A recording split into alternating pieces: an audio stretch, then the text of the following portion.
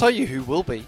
Is our next guest. He works a lot of weekends. He does. He's probably missed a lot of weddings over the years, a lot of functions, all to deliver magnificent sports broadcasting for our pleasure. I wonder if he's an Everton fan, because I tell you No, he's way too good for that. Tim, one of my Everton fans, he'll be working. He does his DIY. Oh, yes, of course.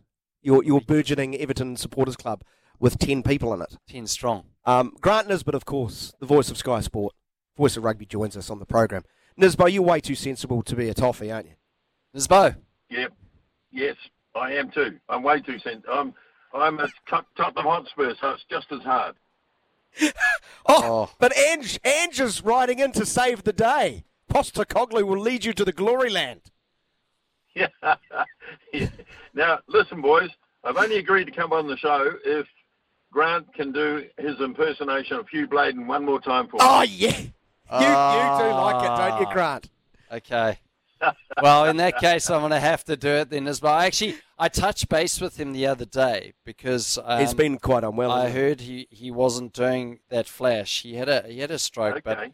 But I just asked him. I said, I just wanted to drop your line, see how you're going, and he went, "All's good, thanks. Hope all is well with you. Cheers, Hugh." So I just said, I miss that dulcet tones of Matfield makes the ball available out wide to Dupree to Habana for the try. Outstanding, mate. Absolutely brilliant. It's really good, isn't it, Grant? Sorry, Nisbo. I don't want to give Grant Elliott any praise, but I have to. It's a very good Hugh Bladen. Oh, look, I can't think of a better one. I don't know whether you could even produce that. Well, Dan McCarty, we interviewed him last year, and Dan McCarty, he did the first thing. He said, "Right, Hugh, we're not going to start this interview until Grant Elliott does his Hugh Bladen impersonation." And I was like, oh, no, this could go either way. But he sort of semi-enjoyed it, I think. He's such a gentleman. He is, isn't he? He certainly made us think like it was a very good impersonation.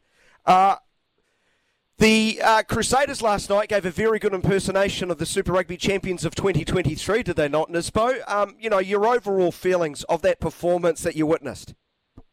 I found it staggering, actually, and Justin Marshall and I were kind of awestruck, really, because I think we felt before the game the Blues could easily win this. When you looked at the teams on paper and you realised how many of those Crusaders were missing, it just looked like the moment for the Blues to step up and finally, fulfill some of the potential they've often talked about and maybe even had.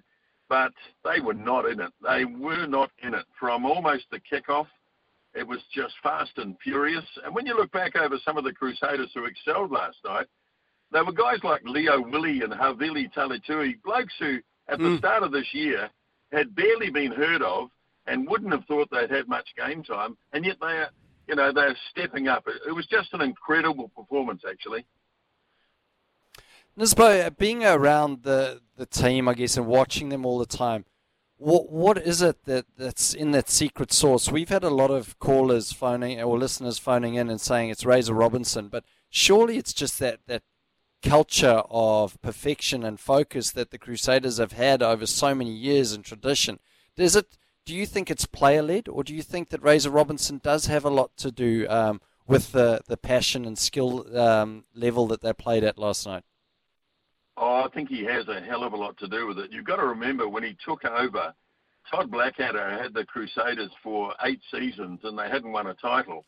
And then all of a sudden in comes Razor and he's won 6 in a row and quite possibly make it 7 before he disappears out of it. But, just talking with some of the boys last night, particularly Justin Marshall, and you know that he got inducted into their Hall of Fame, and he said he's never been quite so emotional as when he went up and his name was called out and he looked at the faces of the blokes out there and, the Richie McCaws, the Dan Carters, and all the great, Robbie Deans, all these great Crusaders characters. And he said, it's all about the culture. It really is. 1996, when the Crusaders kicked off, they were bottom of the table. And within 2 seasons, 1998, they'd won a title. And it hasn't really stopped since. And I talked about Blackadder. He was a bit of a legend on the field. He couldn't quite get them into winning vein, but he He still made a fair few finals. It's just the culture. I can't put it down to anything else. 1996. That's when we peaked. Crusaders at the bottom of the ladder and 3 Test match series in South Africa. Let's go back to 1996. I say that tongue in cheek because Nisbett, 29 unbeaten playoff matches. That is frightening. You've caught a lot of them.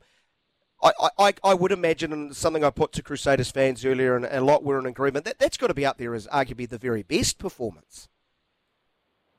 Yeah, it's hard to imagine any other team in any other conference in world sport having a record like that. Even the great club teams in America, or even in the UK, the Man Cities, the Man Uniteds, the Liverpools, they'd never have a record like that. They wouldn't have a hope.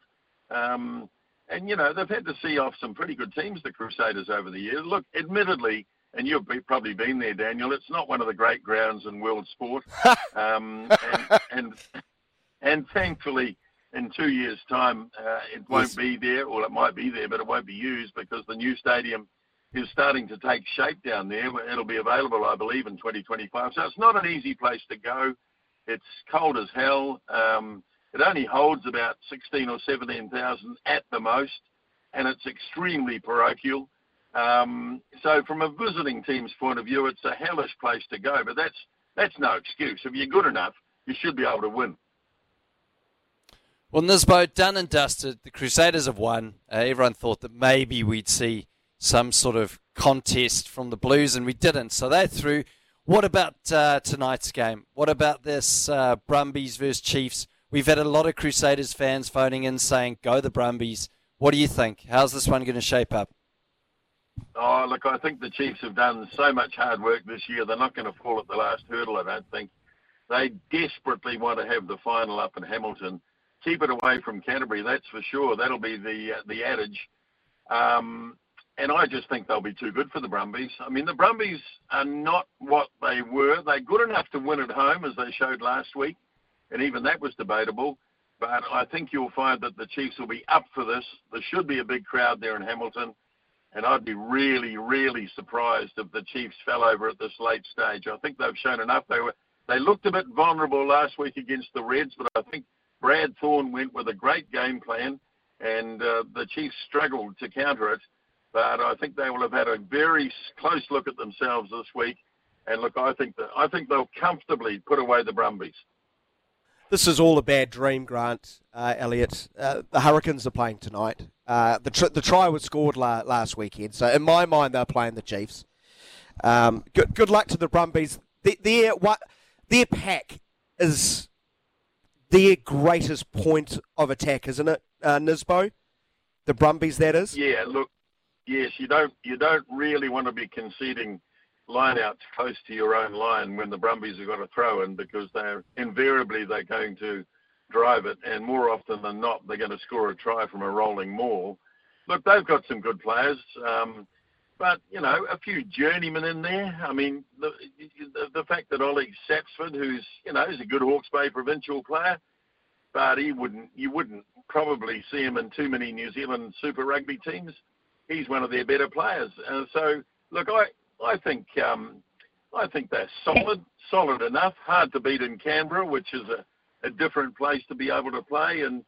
But I just don't think that in Hamilton tonight, with a parochial Waikato type crowd there, I just can't see it myself.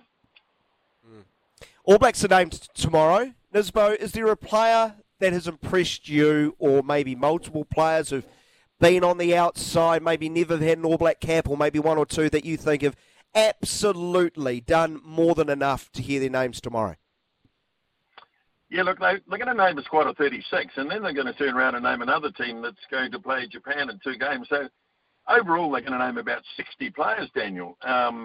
So you'd almost be disappointed if your name wasn't there and you played Super Rugby. But look, I think the names that have been bandied around over the last sort of month or so are probably going to come to the fore. The likes of Sean Stevenson, who's been kind of knocking on the door for a while. Imoni Narawa, the winger for the Chiefs, his name should be there. Cam Roigard, I think he should be there. And when you look at the loose forward department, maybe this fella playing for the Chiefs, Finau, will be good enough to make it as well. So I don't think anyone's going to come out of left field. I think there are going to be some new All Blacks, but I don't think they're going to anybody we haven't talked about over the last month or so. Always a treat to have you on the show, Nisbett. Can't wait to catch up again soon, and it sounds like we will catch up when all three of us are named in that side to take on Japan. It sounds like they'll be casting the net far and wide. Thanks a lot, Nisbett. Good to talk to you, boys.